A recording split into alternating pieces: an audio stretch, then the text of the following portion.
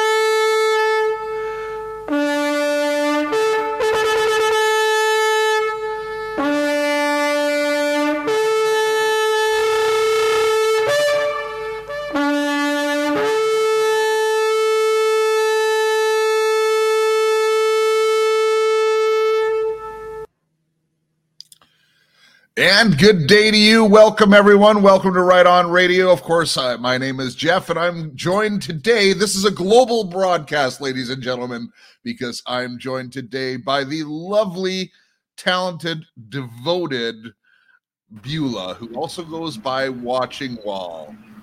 Good Shalom, day, everyone. Beulah. Good evening to you in Singapore. Good day, good morning, good evening to all, wherever you are. Yeah, we have a lot of people from Australia who watch, and South Africa and the UK, so we kind of hit every single time zone. You know what's interesting this morning, Beulah, and we obviously we pray right before we come on air, but I always choose a different intro this morning, but than I did this morning. I did the Breaking Down the Brotherhood one, and what's interesting, I think we're going to see, and it wasn't pre-planned, but as I'm running, I'm going, you know what? Actually, you see God working against the Brotherhood even in this chapter. Yep. He works in a mysterious way. He certainly does. And I think if there's an overriding theme of this chapter, it's God working in the background, not always in the foreground, although Jesus does make an appearance in this. Mm-hmm. Yes, he does. And good day to you in the chat. Thank you for being here. Donna, thank you for being here. Misty River and Katie. Well, man, there's so many. Thank you kindly for being here. I'm just going to pray again. Father, I just pray for the reading of your word, Father God, that your word is engraved on the hearts of those who hear it, and they get the message from it that you intend personally for their lives, because you are a personal God, Father. And we love that about you. We love that you speak to us all in different ways, that you know how to communicate with each one of us, Father God, and that you care about each one of us, that you want to be involved in our lives. And Father, I pray this word today, this chapter of Acts, will just serve as even a guiding post in our lives to know the faithfulness of Christ, who died on the cross for the remission of our sins. In Jesus' name I pray. Amen. Amen. All right, Beulah, why don't I read maybe the first 17, and then I'll let you pick it up in 18, and that'll be about halfway through it here. And then we'll go back to the beginning and start to see what God has for us. Okay, let's roll. Now, looking intently at the council, Paul said, "Brothers, I have lived my life with an entirely good conscience before God up to this day." But the high priest Ananias commanded those standing beside him to strike him in the mouth. And then Paul said to him, "God is going to strike you, you whitewashed wall. Do you sit trying to try me according to the law, and in violation of the law order me to be struck?" But those present said, "Are you insulting God's high priest?" And Paul said, "I was not aware, brothers, that he is the high priest, for it is written, 'You shall not speak evil of a ruler of your people.'" But Paul, perceiving that one group were Sadducees and the other Pharisees, began crying out in the council, "Brothers, I am a Pharisee, a son of Pharisees. I am on trial for the hope and resurrection of the dead." When he said this, a dissension occurred between the Pharisees and the Sadducees, and the assembly was divided. For the Sadducees say that there is no resurrection, nor an angel, nor a spirit, but the Pharisees acknowledge them all. And a great uproar occurred, and some of the scribes of the Pharisaic party stood up and started arguing heatedly, saying, "We find nothing wrong with this man. Suppose a spirit or an angel has spoken to him." And when a great dissension occurred, the commander, who was afraid that Paul would be torn to pieces by them, and he ordered the troops to come down and take him away from them by force and bring him back into the barracks.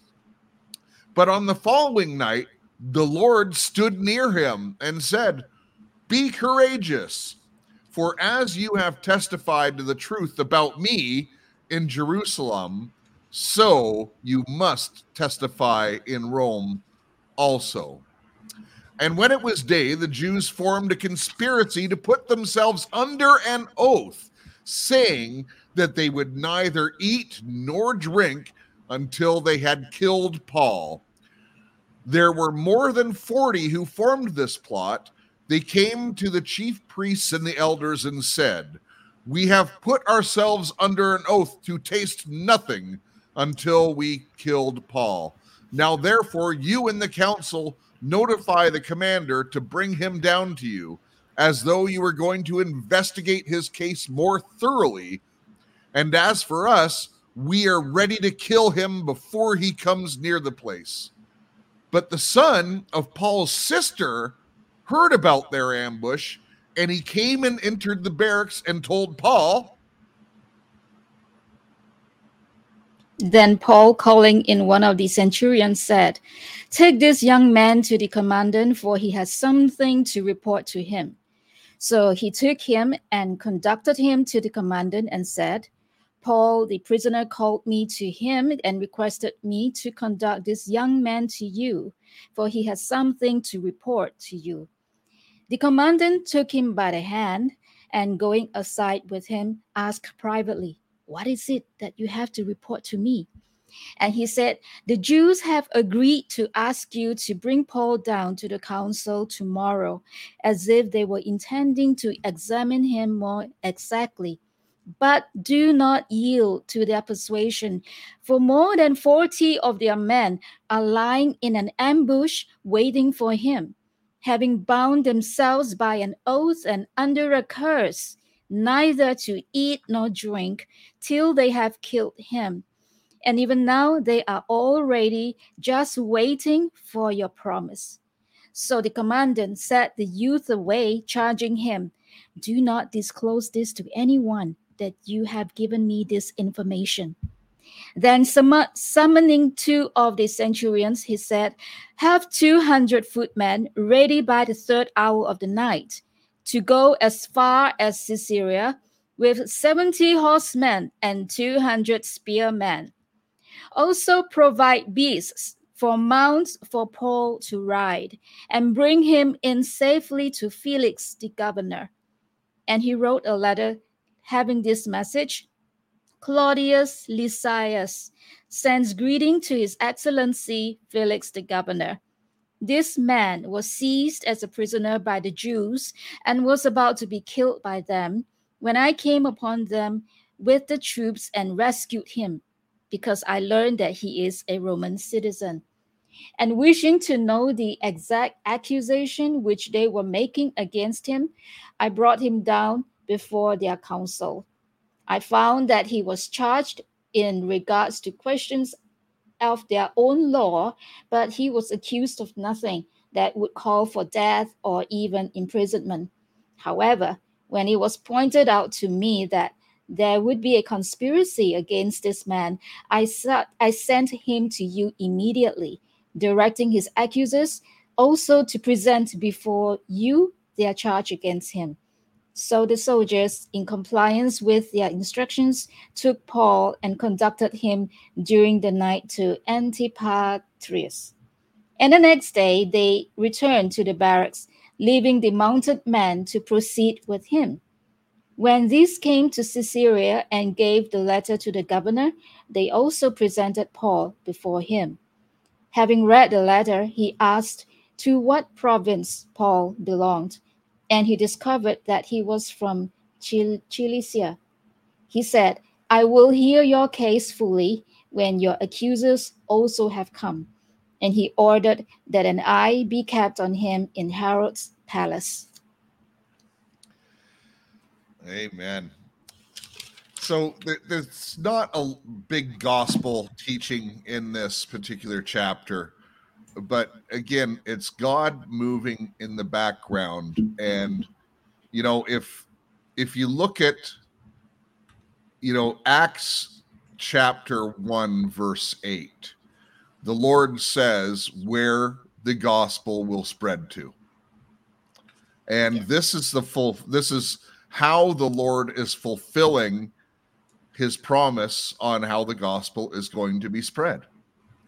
It's quite amazing when you see this and you see all the people in which, and sometimes the Bible just steps back, Beulah, and in this particular chapter, we're seeing the stage play out. We're seeing what's happening in the world at this time, rather than getting the nuggets of the gospel and things like that. It's literally what's happening in the world as this Paul the Apostle is journeying.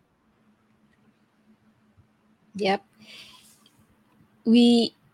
Sometimes we need to realize that God doesn't always make things very obvious. But like Abraham, he only did according to what the Lord told him. He only did what the Lord told him, same as Moses. So in this case, Paul had received a word, and that is he will be a witness, not just in Jerusalem, but also in Rome. But God didn't give details how he would be in Rome. So that mystery is where our obedience and our trust comes in. So even though we don't see with our eyes, God sets everything up. And then God sent Paul a great and grand escort. I mean, he was escorted with beasts and everything and a whole army with him, But that was God's way of doing. But he doesn't give details all the time. So let us not be too hung up with details and just trust in the Lord and wait on him to move.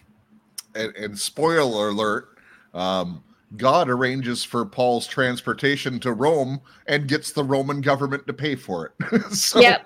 It's maybe not the way he would have expected, but Paul at this point, I think, except for maybe one very, very short point, Paul is going to be imprisoned for the rest of his life at this point now. But it doesn't hinder his work to spread the gospel. It actually accelerates it, and Paul counts it as a blessing. Yes.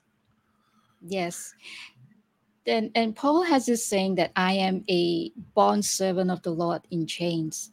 And I think this is what he meant. He served God, but his service was mostly in prison cells and being persecuted and all of that. But God knew Paul's character. He knew his strength. He knew the grace that is in his life. So it takes a calling of God to be able to walk the kind of walk that Paul had endured. So it's not just anybody, but those who are called will be endued with the grace to do so. Amen. And just, as a note, as we read through this, and I just want to give you a little bit of a different perspective, and then I'll paint the picture of what's actually happening here. But as we have learned in the last few years, we are actually slaves. We are actually bond servants in chains to the Lord Jesus. And what do I mean by that? Well, we are stuck in a legal system that has no legality. We're stuck in a corporate system that really, you were sold out at birth with your birth certificate and all these different things. So we are slaves in the system right now, and we're in a debt-based economy, which is, obviously, if you're in debt, you're a slave to the lender, and the lender is just printing money. It's not even real. It's pretend. And yet we kind of have to follow through with it. So I want you to keep that in mind, that we're looking at what's happening to Paul here, but at the same time, our lives are kind of paralleling what is happening here. Mm-hmm. All right. So let's look at this, and just as a reminder, Paul went into the temple, and a huge riot came up. And so, Paul was arrested or rescued by the commander and brought up to the barracks. And, when the commander was about to flog Paul goes, "Hey, I'm a Roman citizen. You can't do that to me." And the commander obviously needs to obey the law, and each commander is in charge, or a centurion is in charge of like 100 soldiers. It's important to note because that'll come in later. But when Paul spoke, now he spoke to the commander in Greek, and now he's speaking in Hebrew to the people. And the people, as soon as he mentions the word Gentiles, the dirty people, according to the Jews at the time, they started another riot. And So this centurion, he's just trying to figure out, or this commander's trying to figure out what the heck are they accusing him of? Because they argue and they're not getting the same story. So he does not know what to do with this guy. Paul.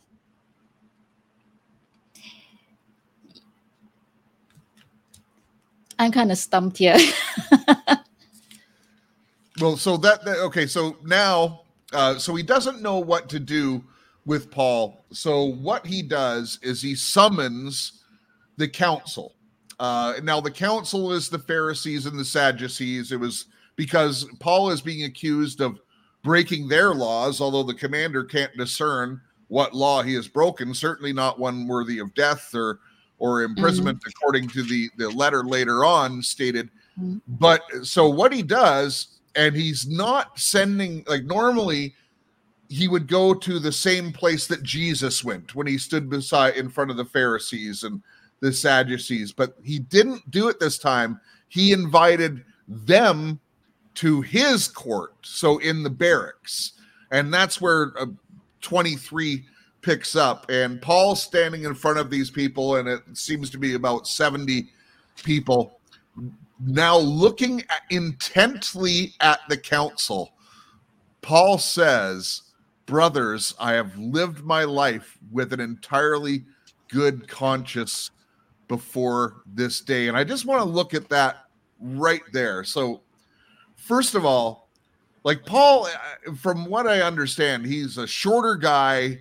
He probably has a unibrow. He has some vision trouble. We're given some clues in the scriptures about that, but he's looking intently, like he's just, it's that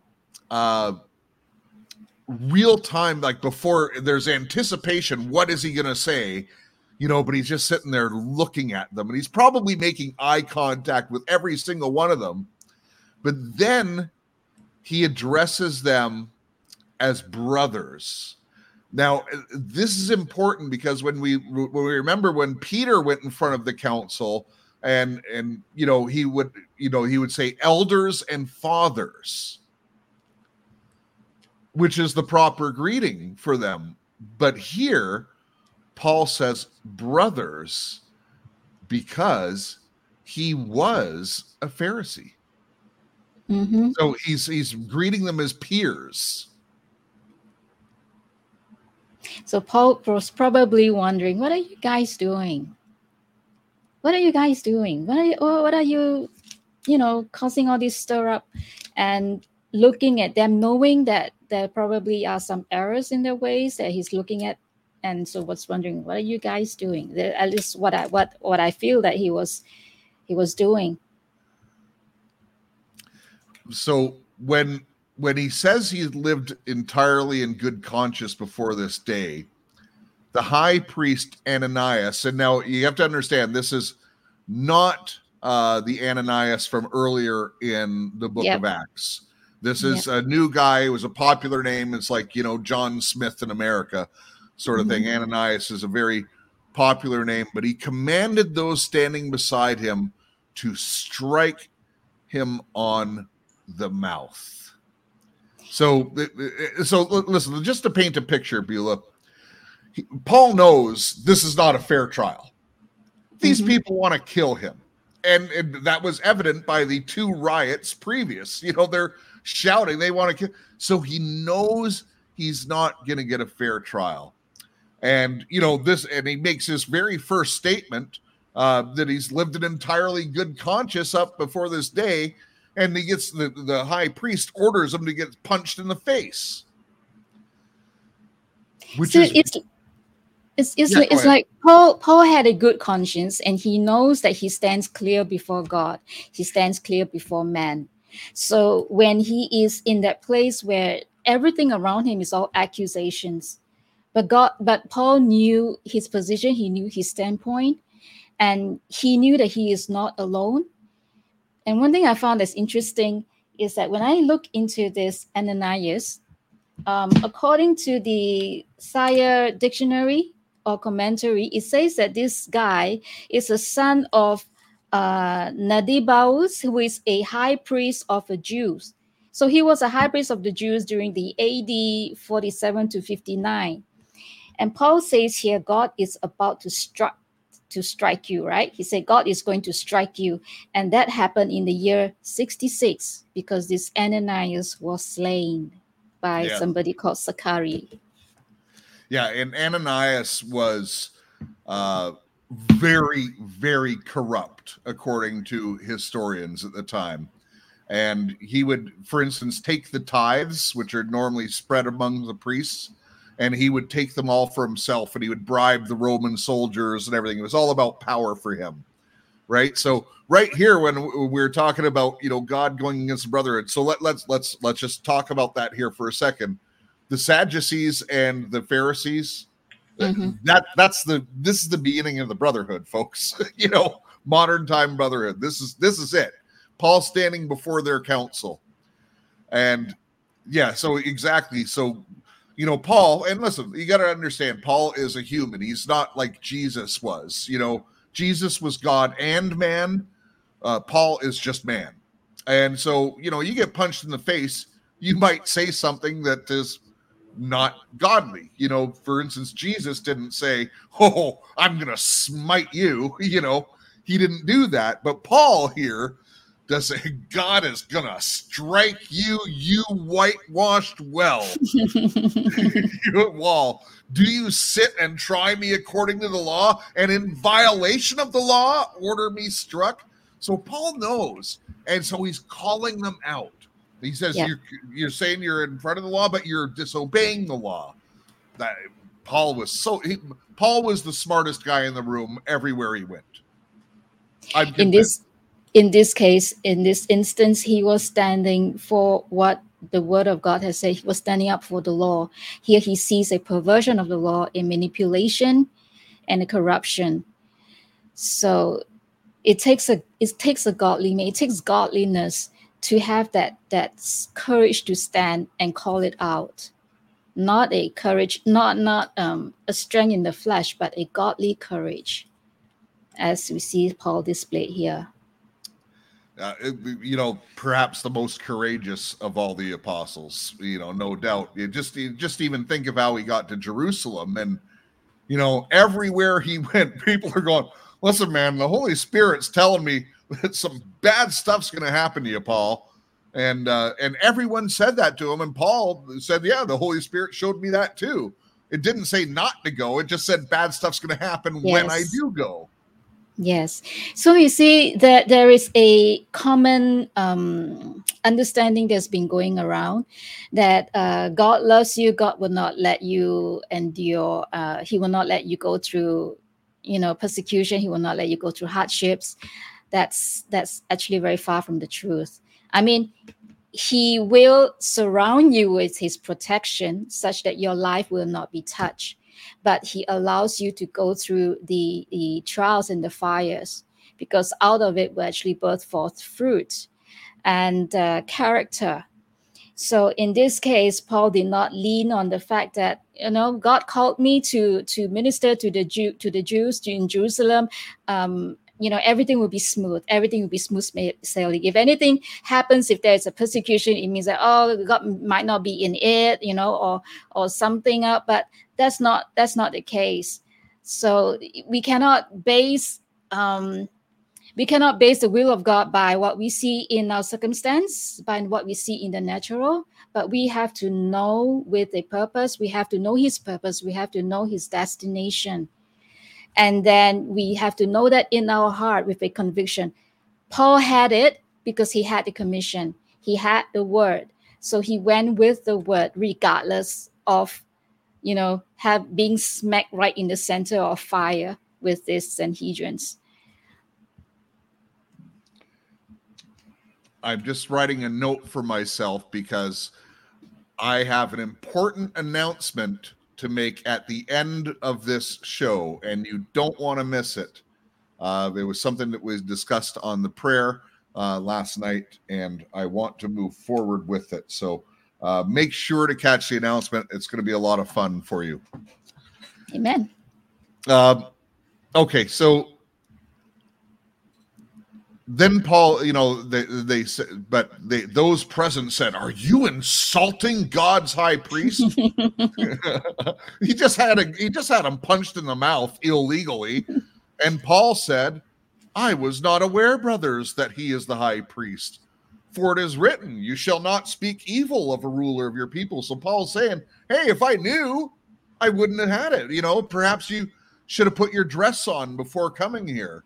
Because they're not in the temple. So they're not in their, I'm assuming they're not in their, temple garb and stuff like that. And so Ananias wasn't wearing a special dress. And he also perceived when he looked at them that there are two groups, and he knew how to address the situation. So there is a wisdom of God that came upon him at that time. I remember there's a verse that says that, I think it was in Matthew when the Lord says that when you are persecuted, when you are brought before the temple, do not be afraid of what you ought to speak.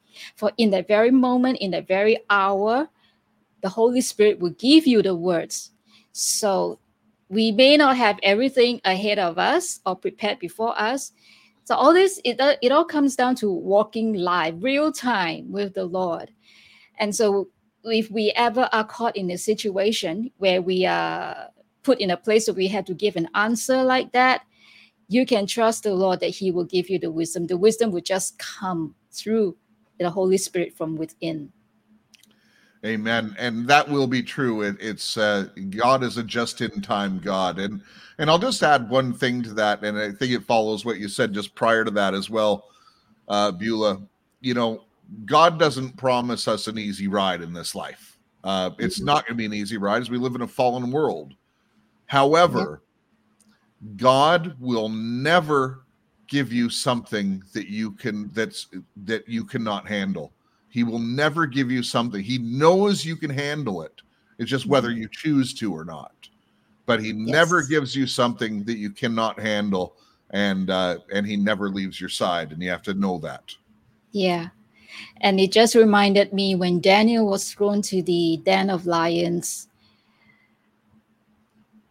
God moved and the lions shut their mouth.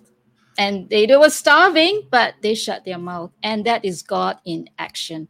So we have to be willing to lay down our preconceived notions, our expectancy of how God will move. Because our mind is so small, compared to the vast greatness of God's glory.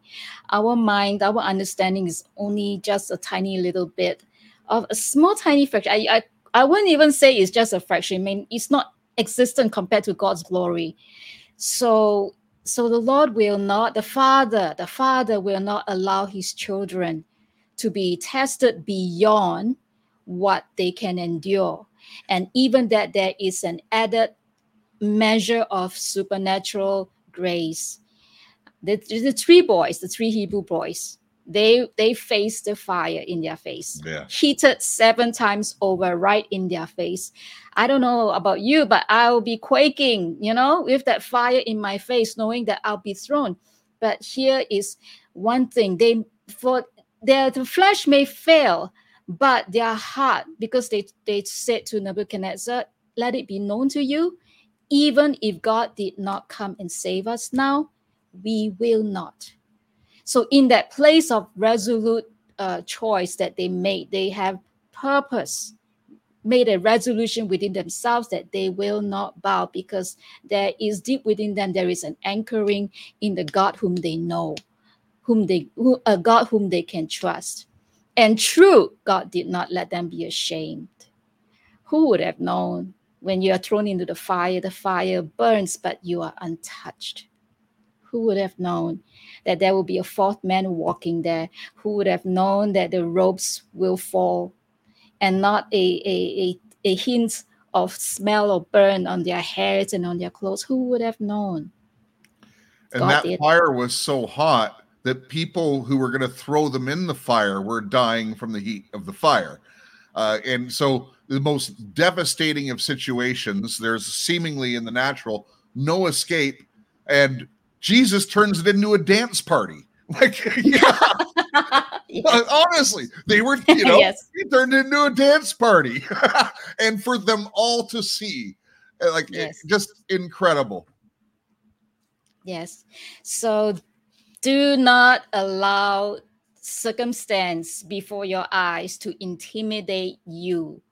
But in order to not be intimidated, you have to anchor what is inside here. You have to know the God whom you serve. You have to know the name of the Lord whom you call upon. That is your surety. That is where your faith will spring up from.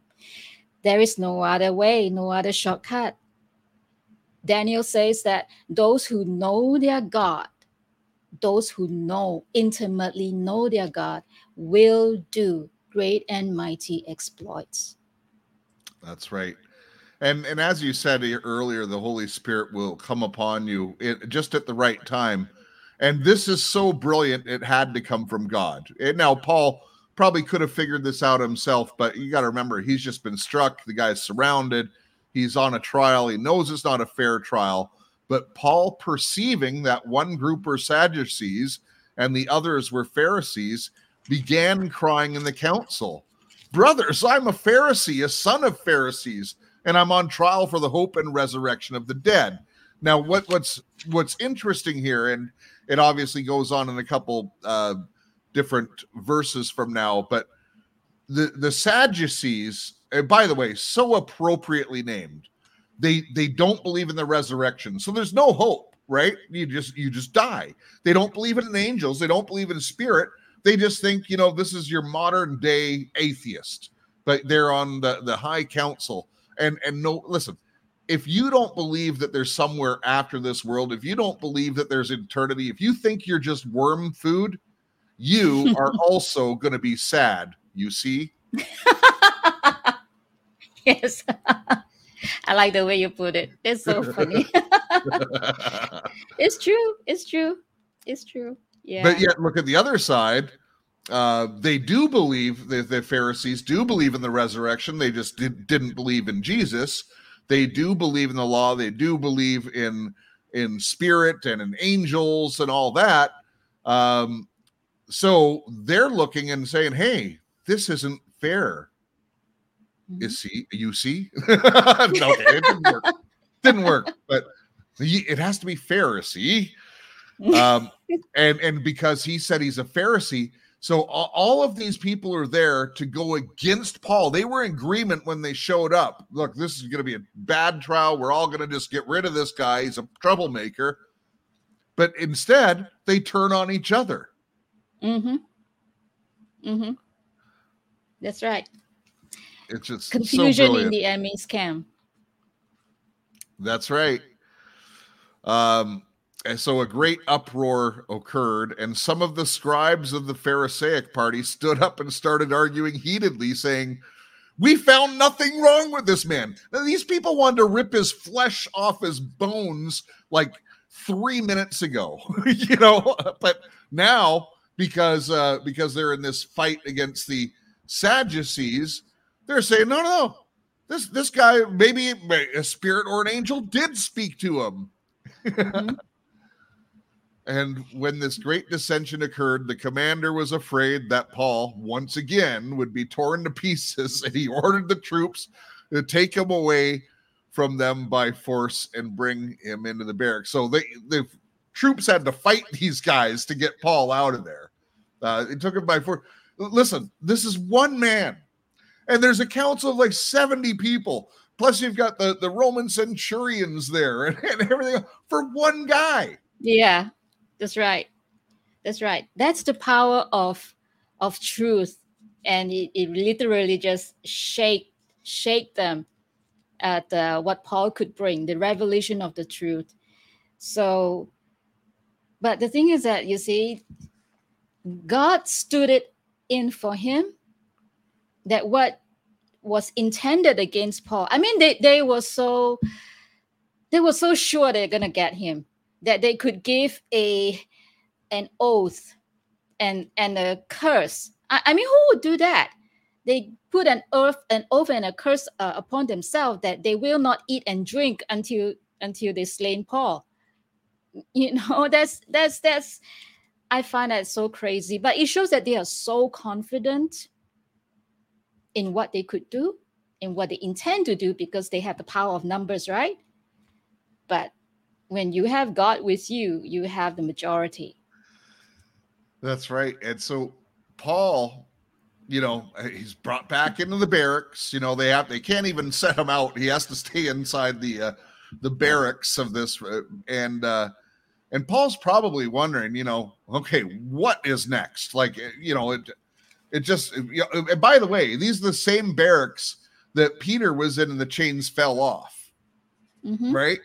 Earlier in chapter 3 or 4, I think it was, and now Paul's standing there, but the chains don't fall off for him.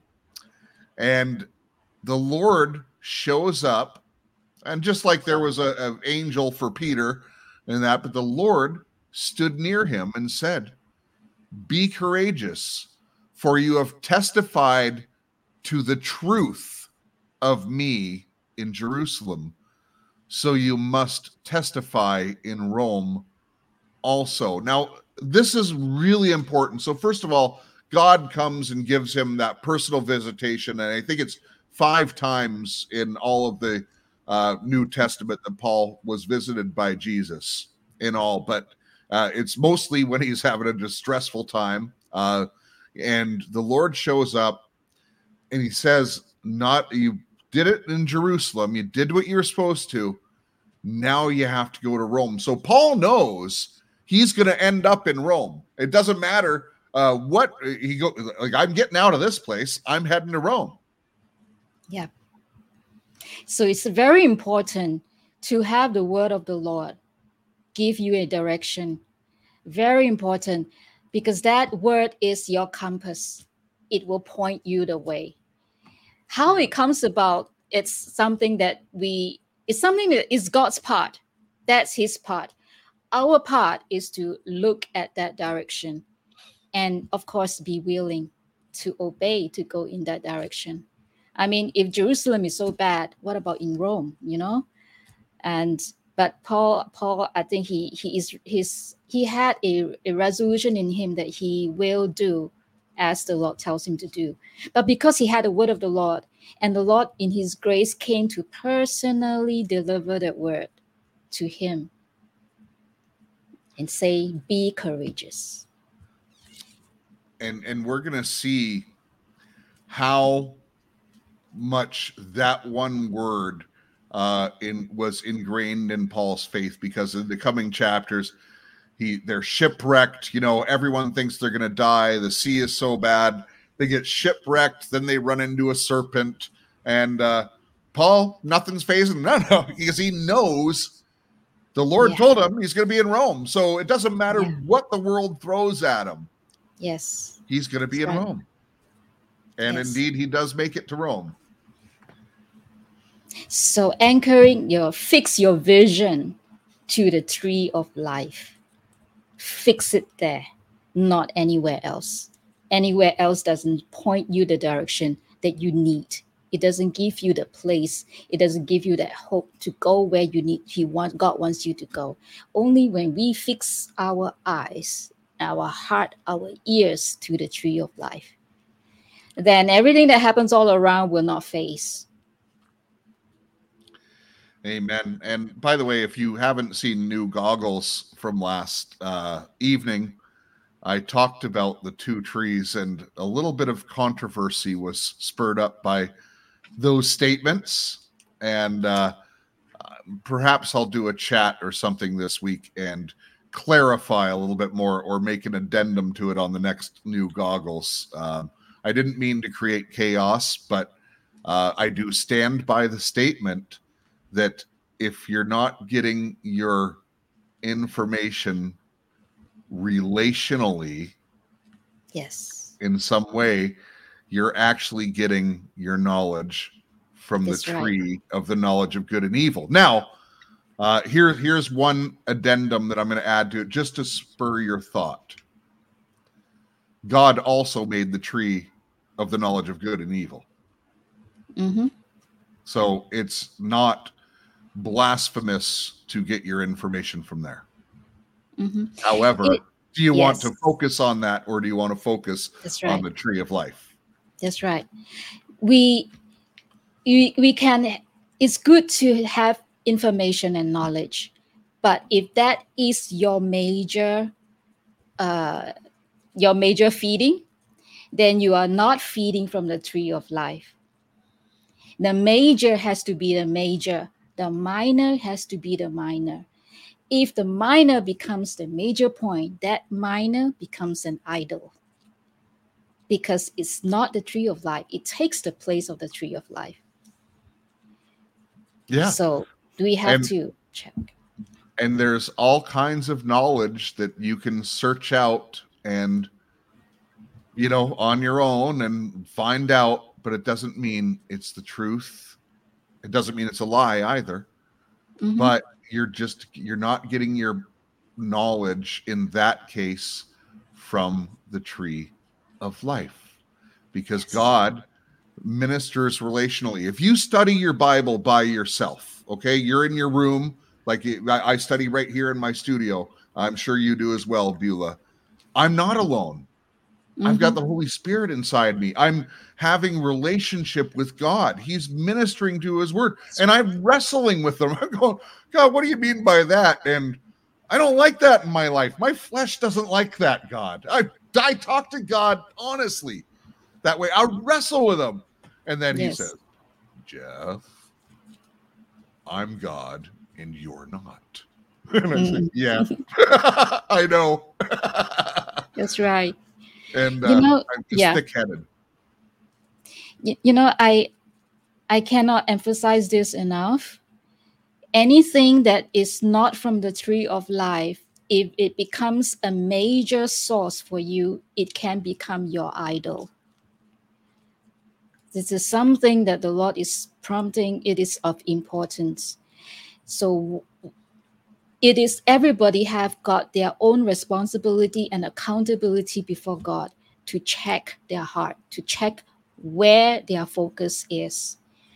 And just know this: if your major source is not the tree of life, that source can become an idol in your life. You know what? I can't think of a better way to describe it, and particularly with the Right On Radio audience, you're going to understand this. And I'm not coming against Jessie here.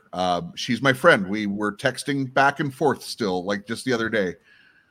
But in our chats, sometimes I always see people, oh, I wonder what Jessie would say about this. I wonder what Jessie would say about that. I wonder if Jessie could decode this. And I'm thinking, my goodness, why don't you just go to God?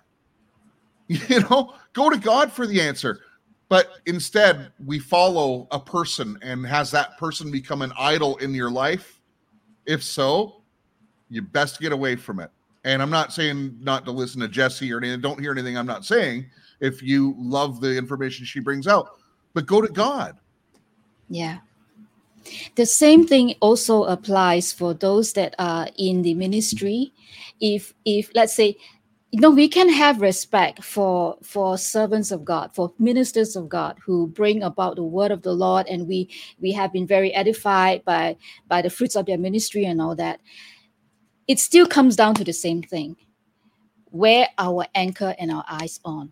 Yes. If we have we respect a person for his ministry, but we have to look at God that is working through that person in the ministry, not look at that person. That was said so beautifully, Beulah. We have to see God working through that person, Yes. not look at that person. Yes. And- Yes. It's very important, because any man can fall. Even I can fall. Even you can fall, Jeff, because we are all human.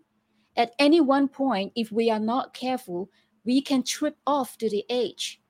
And when we do that, all those who, the people who put us on the pedestal, they will fall as well.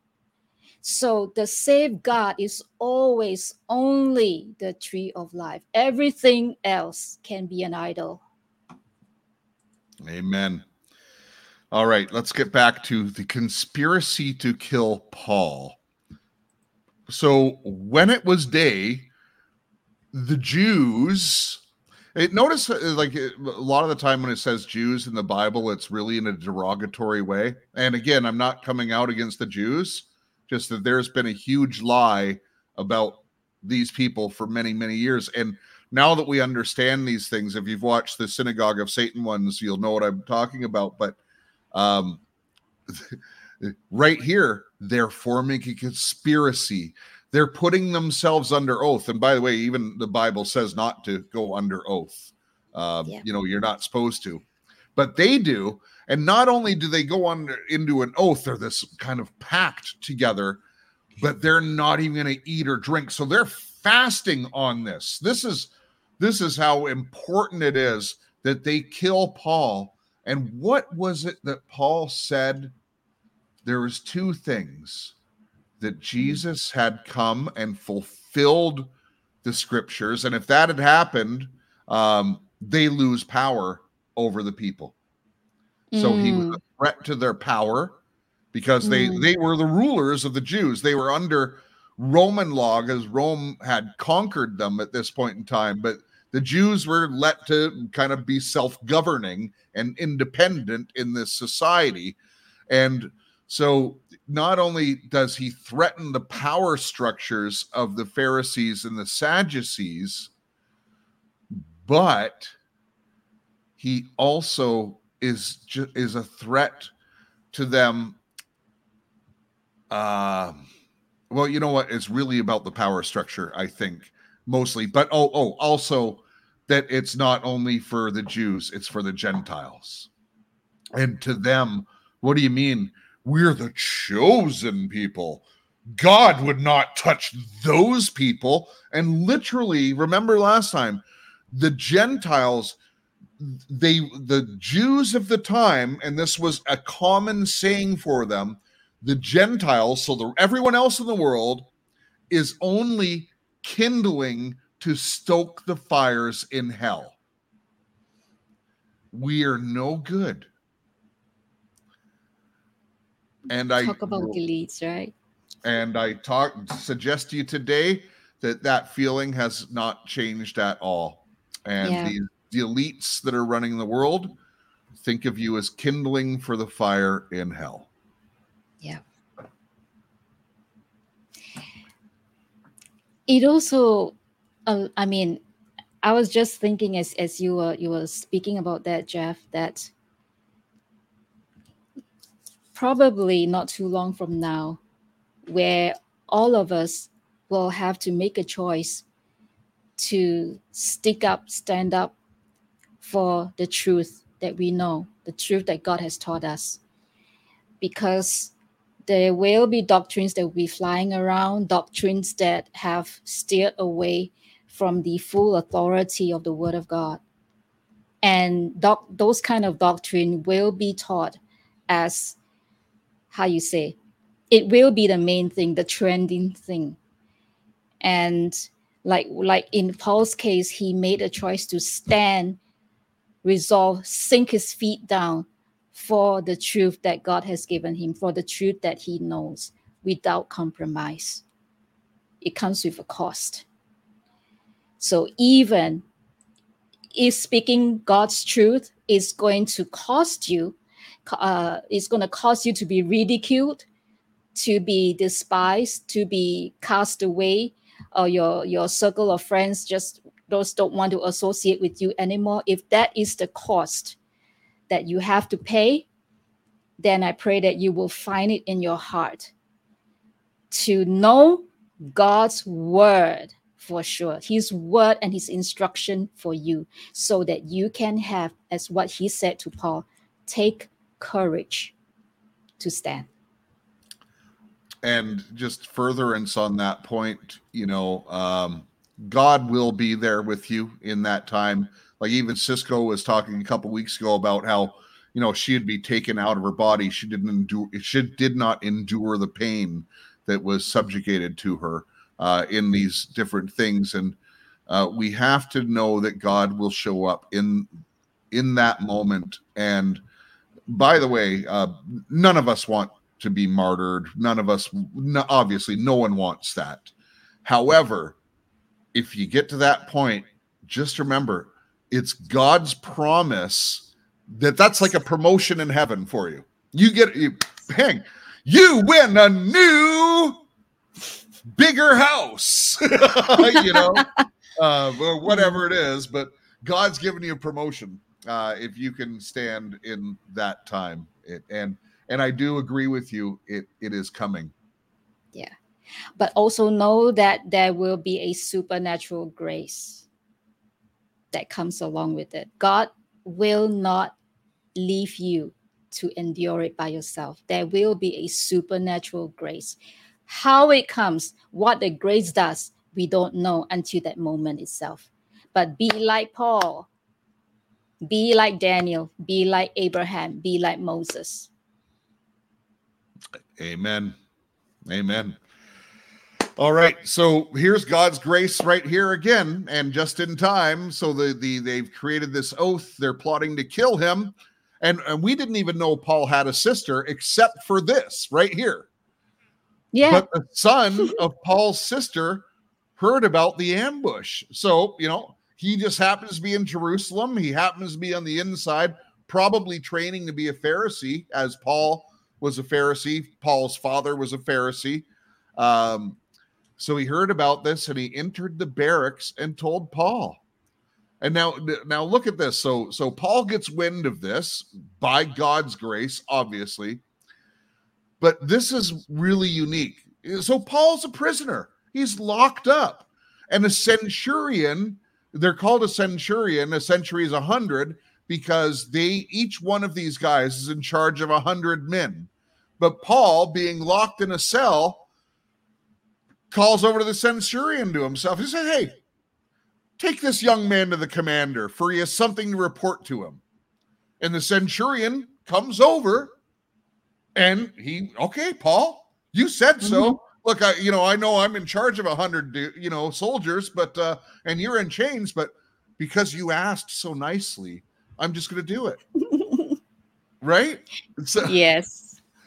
But they're scared of Paul in some respect, because obviously this guy's a big deal. They don't know why, but they know he's a big deal.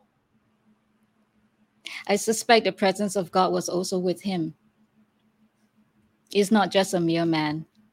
That the boldness that he stands for, I believe the people around him can see the presence of God or know there is a sense, something supernatural, something is about this guy not to be messed around with. There is perhaps a sense of the fear of the Lord present there too. And when people meet you, do they experience that? Mm-hmm. They do with me sometimes. Not all the time. But sometimes I know people see God in me.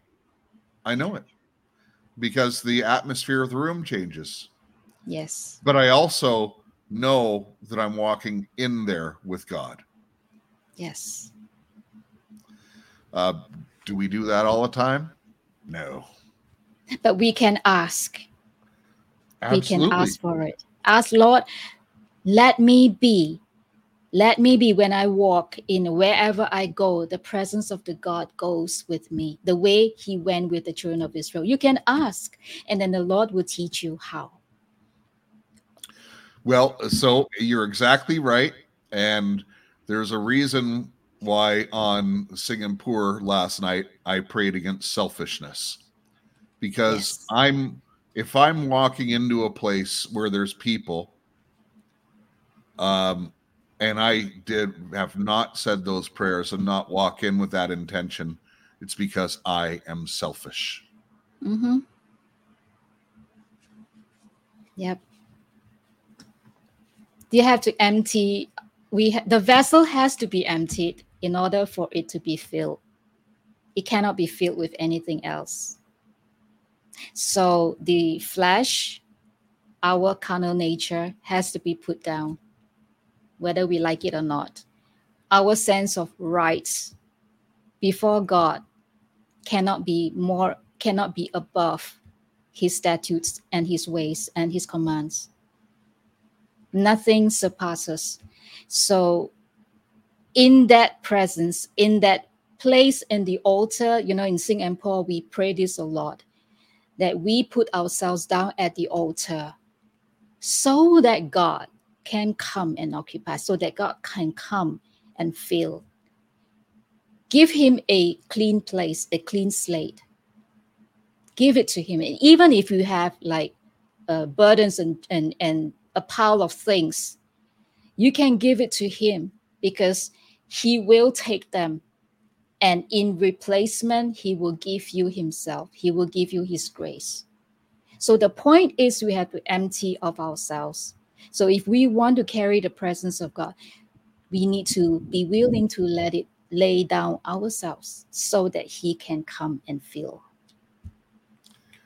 Beulah, I haven't done this in a long time, but that was so beautifully said. You get this. Right on, right on, right on. It's the Father, it's the Lord.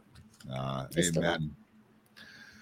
All right, so the commander took. So now the prisoners called over to him and asked me to bring the young man to you because he has something to tell you. And this is interesting to me. In verse 19, the commander took him by the hand and, stepping aside, began to inquire of him privately. First of all, for a man to grab another man's hand is somewhat unusual unless it's a handshake. But he led him by the hand. And I think, perhaps, and I'm just trying to look at this and thinking, okay, the nephew implies he's a younger person. He's all of a sudden meeting the centurion and then the commander, and, he knows his uncle's a big deal. And maybe he grabbed him by the hand to kind of put him at ease, mm-hmm. because, mm-hmm. and then he took him privately. He says, hey, bud, what's going on? Mm-hmm. And there's also a reflection that there is a softness in the centurion's heart concerning Paul. So even in a place where there's persecution, God will send a soft heart to tend to you, to be there to help you. I mean, who would have known the son of Paul's sister would be right there to hear that thing? Who will know? But Yeah. God arranged in the back scene, he arranged all these things ahead, that the boy would be there in the right place at the right time. And before that, God was prompting his heart, go to this place and be, So God arranged everything, just that we don't see it. Sometimes that's right. We don't have to. And that's right. And you wonder why this is happening to me and this is happening to me. And maybe it's not all good, but what's God doing in the background in your life? Yeah. As I started out saying, we're slaves in this system, but what is God doing in the background? I see him moving. I see, and I'm not going to get into intel here, but, we see every major government body, agency, and that being exposed around the world right now. Yes. People are being so God is doing all this stuff. He's orchestrating it all, folks. Yes. And also with this nephew, he had enough credibility. So he must have been a Pharisee in training or something. This is just my own conjecture that's what he was. But I assume that there's something, because he had enough credibility to get in to speak to Paul and then go and speak to to a centurion and then ultimately the commander. And I don't know if the commander has a soft heart. Perhaps he does towards Paul. I do know the commander is scared for himself with this guy because he almost flogged him. And then Paul said, hey, you going to flog a Roman? Like, the commander would be jailed for that, right? And then he uses the Jews' laws against them. Like, Paul's making himself untouchable, but he sure takes a beating. He takes a licking and keeps on ticking.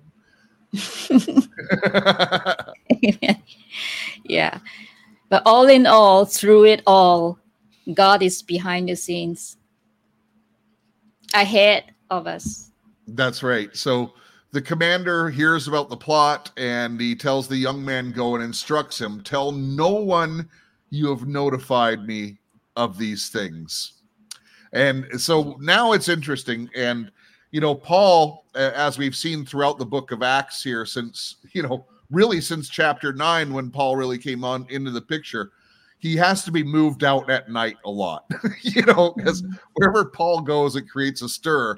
But in this case, the stir is so much. So he called 2 centurions. So that's 200 men.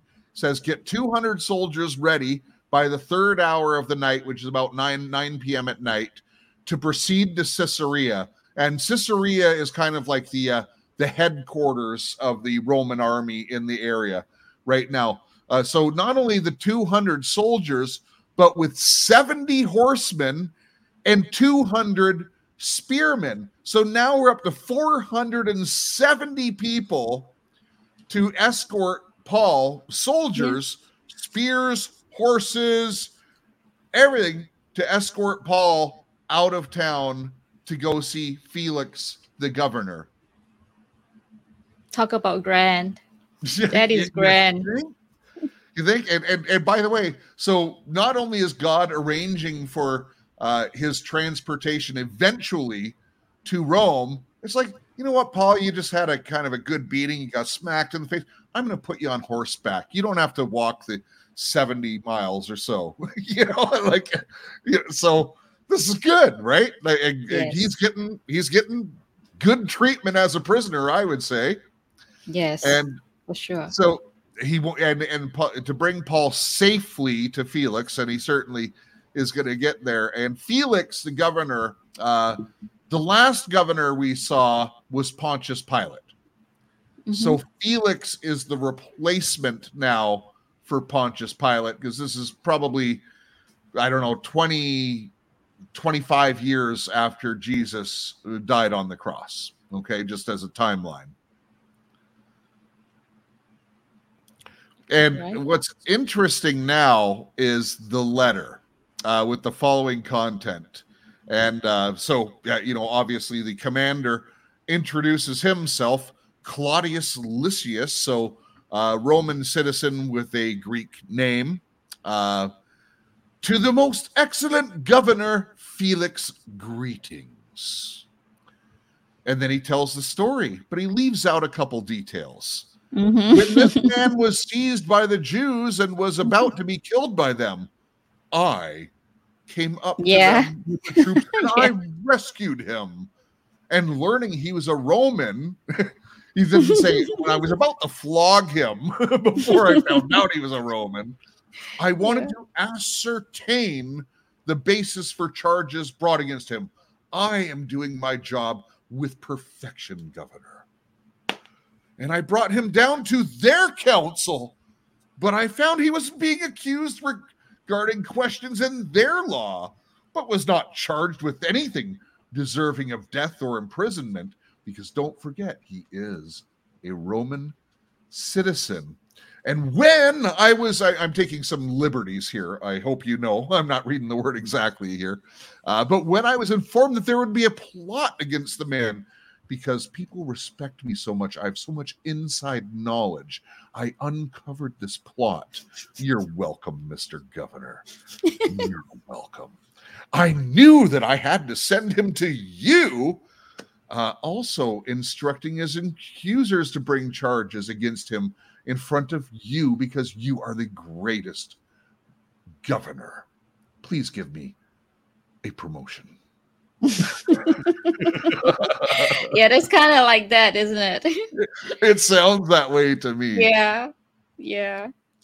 So the soldiers, in accordance with their orders, took Paul and brought him by night to Antipatris. Now, if you look on a map, Antipatris is like halfway between Jerusalem and Caesarea. So it's kind of like a natural resting point. It's about 35 miles from Jerusalem. And listen, 35 miles on horseback, that's a pretty good day, even on horseback, right? Mm-hmm. But on the next day, they let the horsemen go on with him, and they returned to the barracks. And when the horsemen had come back to Caesarea, and delivered the letter to the governor. So they're sending the governor, the governor, the letter ahead of Paul's arrival, right? Yes. And now when he read it, he also asked from what province Paul was. And when he had learned that he was from Sicilia, he said, I will give you a hearing. And when your accusers arrive as well, giving orders for Paul to be kept in Herod's praetorium. So he's a prisoner, but now he's a prisoner in Herod's palace. He's given a stage. He's given a stage to declare. Yeah. Yeah. And look, he could have been put in the prison where they put the lowlifes and all these people, but this guy's going to the presidential palace. He's still a prisoner there, but, you know, maybe he's eating grapes, you know, being fed to him. Who knows? Maybe we'll find out next chapter. The anointing of God will open a way for you before kings to fulfill the call of God in your life, to do what the Lord has given you to do. So it is not us. You know, I have been in that place where I have, you know, received from the Lord that to do this, but there are no other details. And sometimes I would attempt to make it come to pass, but it'll never work. So when the Lord tells you to do a certain thing, He is the one to bring it to pass. We have to wait and don't try to fulfill it on our own effort. So in this case, God gave Paul the word, you will be a witness in Rome, but he didn't say how. And he set it up for Paul. And now Paul has a grand stage. So Beulah, you said something really amazing there. When you were talking to the audience and you made it personal, and you said to each person out there that they would stand before kings. And a lot of people might be listening and saying, how could that be possible? Well, we're going to tell you. And so I am comfortable with doing this. I'm going to ask Beulah to close us out in prayer, but to pray for you personally that you would be effective enough to be put before kings. And Amen.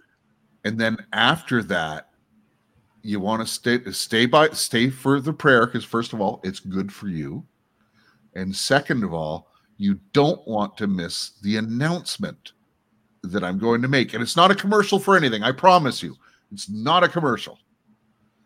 It's an announcement that I think is going to be so much fun. So, Beulah, is the Holy Spirit in you ready? Amen. I get goofy in the mornings. I don't know what it is. Father, you just want to thank you for your grace and your love and your word. You know, Lord, everything that we are discussing and we are speaking here, God, you have prepared a place for those who would hear your word. And Father, I just know, God, in my spirit that there are those, Lord, who are listening to this message. God, that this series or this word has a specific purpose, Father, concerning the areas that they are in, concerning the work that they're doing, concerning the situation, God, very specifically. I thank you, Lord, for divine appointment of time and arrangement, Lord, that you always send forth your grace in a time of need, because, Lord, you are our high priest. So now, Lord, I pray, oh Father, that you will stir in our hearts a fresh desire, a passion of the Lord to God, to come before you and desire to seek you in a greater dimension, a greater depth, Lord. To increase, Father, in knowing you and knowing who you are in our lives. And to cause us, Lord, to stir in our hearts, Lord, to cause us to be willing to lay down the things that pull us back, that holds us back, oh Lord, that are like, Lord, weights that draw us down, that we cannot run the course of our race, Father, effectively. I pray, O Lord, that your desire will stir in the hearts of men, and all those who hear the sounds of our voices, God, and the message and the word that has been talked forth, that has been spoken forth, that, Lord, you stir that desire and hunger for a greater measure of knowing you, of who you are and who you have called us to be. Because we are all, Lord, the carriers of your glory. But that, God, that you will cause us, Father, to be in that place where we are willing in the day of your power to lay down the things that holds us, Lord, that holds us, Father, the things that are not right, the things, Father, that are impure, the things that are contaminated or corrupted. Lord, all these things, Father, by your grace can be dealt with in you. When we come to repentance, Lord, and we lay down with a sincere heart, Lord, you will draw them away. You will take them away. And in replacement, Lord, fill us with your very presence. Lord, so I ask, oh God, that those who would come to that place where they would come to their knees and they would say, Lord, I lay myself at the altar.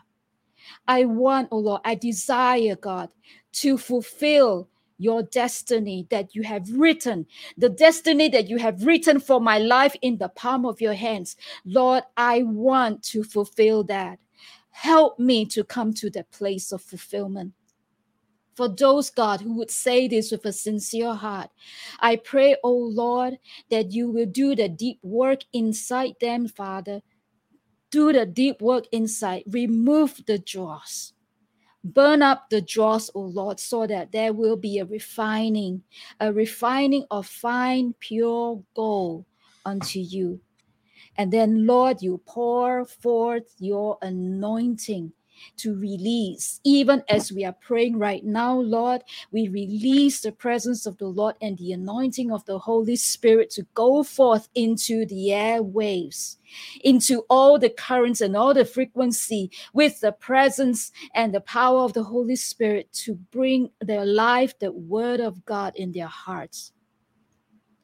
And fill them through and through, Lord, with your anointing, with your oil. Because, Lord, when we submit ourselves to you, you open the way for us. And the anointing will present us before kings, before those in authority, not for our own glory, but to speak, deliver, and do the exact, precise word and work of the Lord for the very purpose and for the very appointment. It could be just a word and say, God bless you. It could be as simple as that. In whatever it is, God, you know, and you have destined for it to happen. So I ask, oh Lord, in the name of Jesus, that you seal this prayer in your blood. In Jesus' name, we give you praise and thanks. Amen. Amen. Well, I received that prayer. I hope you did as well, you listening. And, you know, it's funny, just at the very end of it, you talked about the appointments. And, you know, on the new goggles that we did yesterday, spoiler alert, God owns everything. You own nothing. He loans it to you. But one of the statements that I don't think anyone really picked up on it, and I think it was a bit profound. And, you know, sometimes I go back and I watch these new goggles because honestly, the spirit just sometimes kind of takes over and I say stuff and I don't even remember what I say. I have to go watch it again myself. But one of those things was God owns all of the possibilities in your life as well. Yes. And so if you're thinking it's not possible, I'm just a housewife or I'm a grandmother or, you know, I'm too busy working my job, nothing like this could ever happen to me. Well, God actually owns that possibility.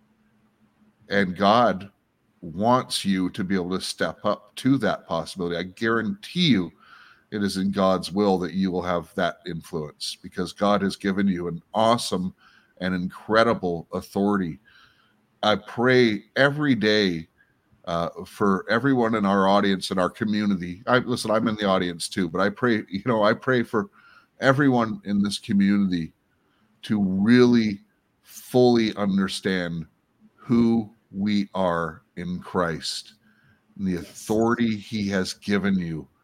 You have more authority than the angels. They might be big and mighty and powerful, and we love our angels, our archangels. We love our good angels. But it's important to note that even the slithering creatures, which is the serpent, right back to the garden, even Satan needs to obey the authority of Christ. And when you speak it in the authority of Christ, even he must obey. But there's a caveat to it, okay? You actually have to believe it when you speak it. And that's where we fall down. So to really understand who we are, is we need our faith built up and built up and built up. And, you know, for many of you, I'm a simple guy.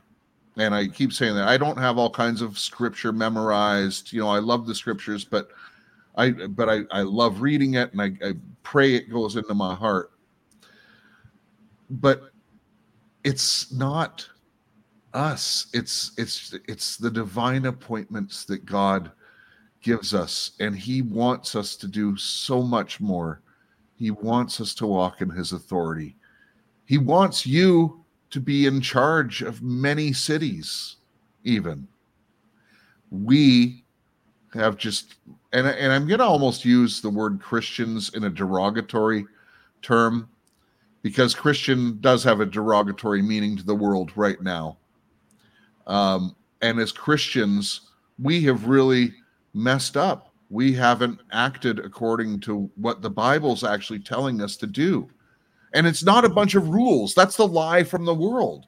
The Bible is not a bunch of rules. The Bible sets you free. Yes. There's only one way to be free. And by the way, you know, if you think you convert to Christianity and all of a sudden you're not a sinner, guess what? I don't know one Christian who doesn't sin. Present company included. As angelic as Beulah is, she has sinned, and probably in recent history. Okay, each one of us has. But man, and by the way, your sins of tomorrow are forgiven. It doesn't. I'm not giving you license to go sin. Don't hear anything I'm saying like that. As we get to know the Holy Spirit more, we desire to sin less. But if you want the greatest adventure in life, there's only one way, and it is the way.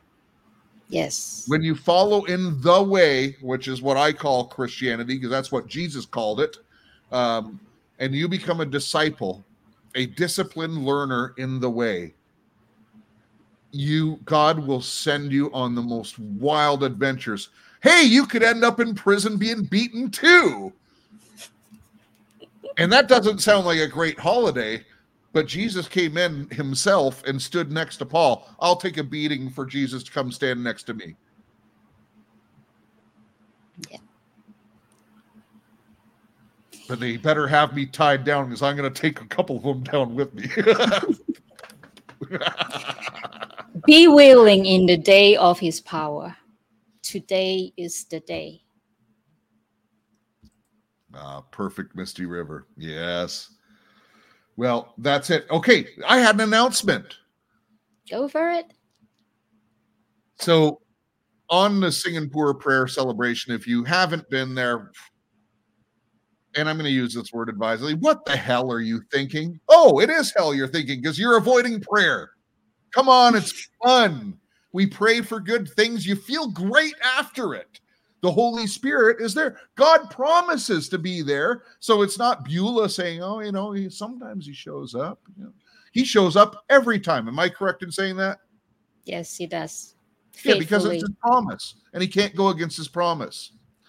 So not only do we pray, but there are beautiful voices on there. There's beautiful singing, and that really inspired me yesterday.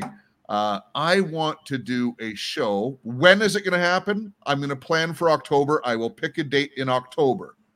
However, listen to this date. The last day of September is your deadline for entries. And I want each of you who have talent to submit to this, because you're going to glorify God in this. What if you're shy or something like that? Doesn't matter. Are you afraid of the gospel? Okay, good. You're not, because you just believe that prayer that Beulah said. And by the way, maybe this is the way your voice gets heard in front of a king. You never know. Now, here's the assignment. We're going to put together a worship show, but we're not going to be playing worship albums from other people and, the great Christian artists of the day or anything. No, from our community. We want you to do a worship song. Now, the only thing I would ask is that it doesn't go over 5 minutes. And if you need to introduce it and why the song is important for you, or some preamble, make the preamble short, like under 30 seconds short, if you can. Okay. But just, you get the idea, and keep the clip under 5 minutes, and then send the clips to writeonjeff@gmail.com, and I will file them. I will put together a show, and then we'll go live. And we'll do it on YouTube. It's gonna be safe for YouTube. We'll go live. We'll have a bit of a party, and we're gonna have a whole bunch of worship stuff, and you'll be seeing other people from in the community. I think it's gonna be great. Doesn't it sound like fun to you, Beulah? Sounds awesome. Let the sound of praise come forth. The Right On Radio worship show. I'm gonna come up with a better title for it, and Sarah, when you're hearing this, you were on the prayer last night, so I'm not ambushing you. But maybe you can make some memes, and we'll start advertising this to go forward as reminders. But till the end of September is going to be the deadline. And you know what? I don't want to make it a contest. Because I don't want to pit one against another, or, production values or anything like that. Yeah. However, for everyone who participates, and I'm just kind of going with this right now, I'm going to come up with something that will help say thank you for your effort and stepping out. And maybe it'll be a private meeting with us, or, maybe I'll give you something. We'll think of something. You can give me ideas on what you think might be good as well. But definitely prepare something. Sing a song unto the Lord, and I will put it all together in a show, and we'll host it live. So that's great. And if I may add, Jeff, for those who are considering but feel inadequate, just know this: if there's something that God has given to you in your heart, has put it in your heart, and He says to do it, I strongly encourage you to go for it, to step forth, because when God tells you to do something, it is not for ourselves, because there is someone out there who will hear what you will give, what you will contribute, and who needs to hear what you have prepared. Then God will use what you have done to reach into that person's life. We don't know who it is, but God knows. So when the Lord says to you to do it, to offer a song unto Him in praise, do it, because someone out there needs to hear it. Even start today. Start finding that song. Pray about it. Whatever song God put on your heart. And again, it's not a contest. And I think I might even contribute to this. And just so you know, okay. Oh man, I'm gonna regret this. I have never sang a song out loud, not in front of my wife, not in front of my daughter, except for little lullabies I used to sing to my daughter when she was young. I am that shy of my singing voice that I won't even try it if someone is in the house. Okay. That's how not confident I am with my singing voice. Mm-hmm. So, oh God, you're so good. I'll come up with a worship song with spoken word. Yeah. Or maybe a rap, you know? No, I can't do a rap. Look at me. I can rap a burrito. That's about as I can do a rap.